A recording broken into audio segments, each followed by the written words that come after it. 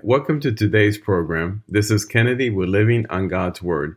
Today we're going to be reading Romans chapter 6 from the Jesus Bible NIV edition. We're going to review a few key takeaways and we're going to end our session with a short prayer.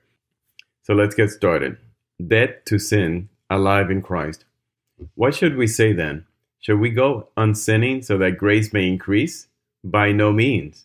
We are those who have died to sin. How can we live in it any longer?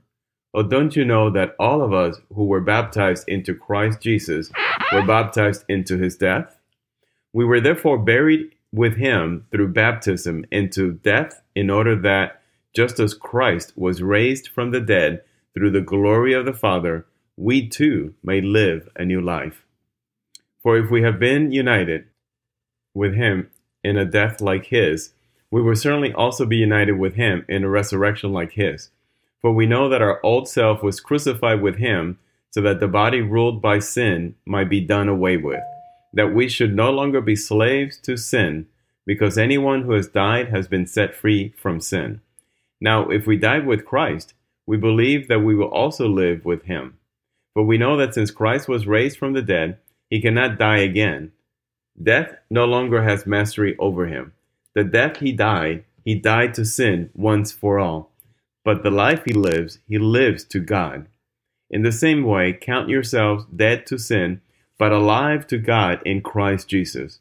Therefore, do not let sin reign in your mortal body, so that you obey its evil desires. Do not offer any part of yourself to sin as an instrument of wickedness, but rather offer yourselves to God as those who have been brought from death to life, and offer every part of yourself to him as an instrument of righteousness. For sin should no longer be your master, because you are not under the law, but under grace.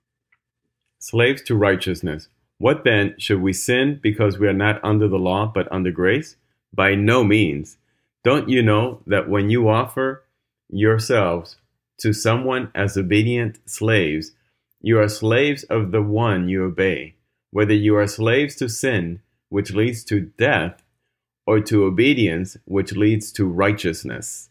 But thanks be to God that though you used to be slaves to sin, you have come to obey from your heart the pattern of teaching that has now claimed your allegiance. You have been set free from sin and have become slaves to righteousness. I am using an example from everyday life because of your human limitations. Just as you used to offer yourselves as slaves to impurity and to ever-increasing wickedness, so now offer yourselves as slaves to righteousness, leading to holiness. When you were slaves to sin, you were free from the control of righteousness. What benefit did you reap at that time from the things you are now ashamed of? Those things result in death. But now that you have been set free from sin and have become slaves of God, the benefit you reap leads to holiness, and the result is eternal life. For the wages of sin is death, but the gift of God is eternal life in Christ Jesus our Lord. This is the end of Romans chapter 6. So there's a few key takeaways here. We are dead to sin, number one.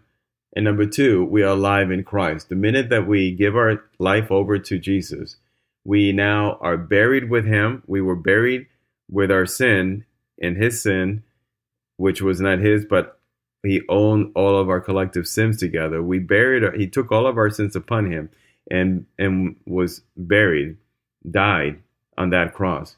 But when he rose, so did we. When he rose into eternal life, so did we into eternal spiritual life. So the other question is, are we slaves to righteousness now? The answer is yes.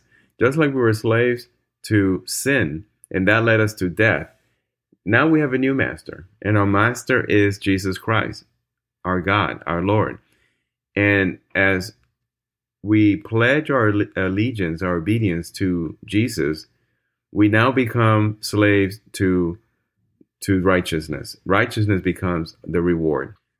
So we do have a choice. We are either slaves to our sins, which is going to eventually lead to spiritual death, or we are slaves to righteousness, which is going to lead to eternal life. Let us make the right choice.